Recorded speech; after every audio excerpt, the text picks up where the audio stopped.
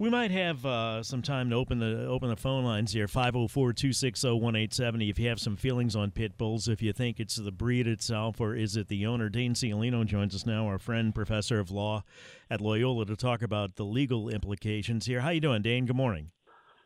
Just fine, Tommy. How are you? I'm okay. So this guy's been charged with negligent homicide, not manslaughter. Tell me what the law says about owning an animal that could potentially be dangerous. Yeah, the legislature has specifically defined that as negligent homicide, the killing of a human being by a dog when the owner is reckless in confining and restraining the dog. And reckless means that the owner knows of a significant risk of harm, but just says risks be damned and doesn't act on the risk to try to avoid harm that might be caused by it, and that seems to fit perfectly what happened here. This owner likely knew that the dog posed some risk of harm, but nonetheless let the dog roam the neighborhood, and a killing homicide resulted. And that's why I brought up the question about the breed.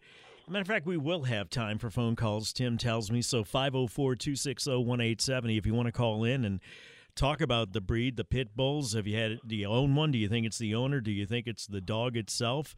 And Dane, that goes to my question of, well, if the man had the prosecution's going to have to prove that he knew this dog was dangerous, and does that go to prior behavior on part of the dog or problems, or the breed itself? Talk me through that.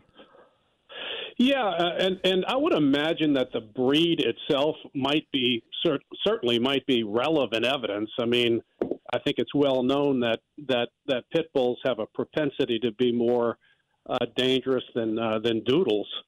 So you would expect that should be relevant evidence. But as some of your colleagues had said earlier during your questions, that you can't just say it's a pit bull, therefore you've got to keep that dog chained in a cage all the time.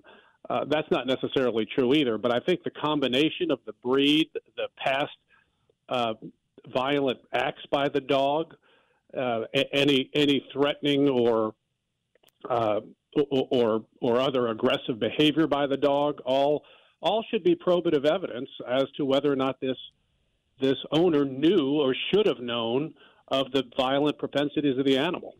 Legally, where does it play in that the dog didn't escape, but he let the dog roam freely around the neighborhood? Does that not fare well for his case at all?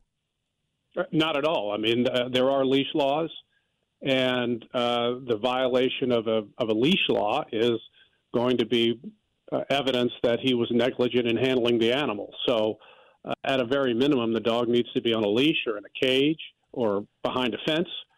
And if there are any past aggressive acts by the dog or even violence against humans or that coupled with any other evidence, including the breed, might all lead up to a jury one day finding that this person did know or should have known and was reckless in disregarding the significant risk that this dog was going to cause harm, like it did.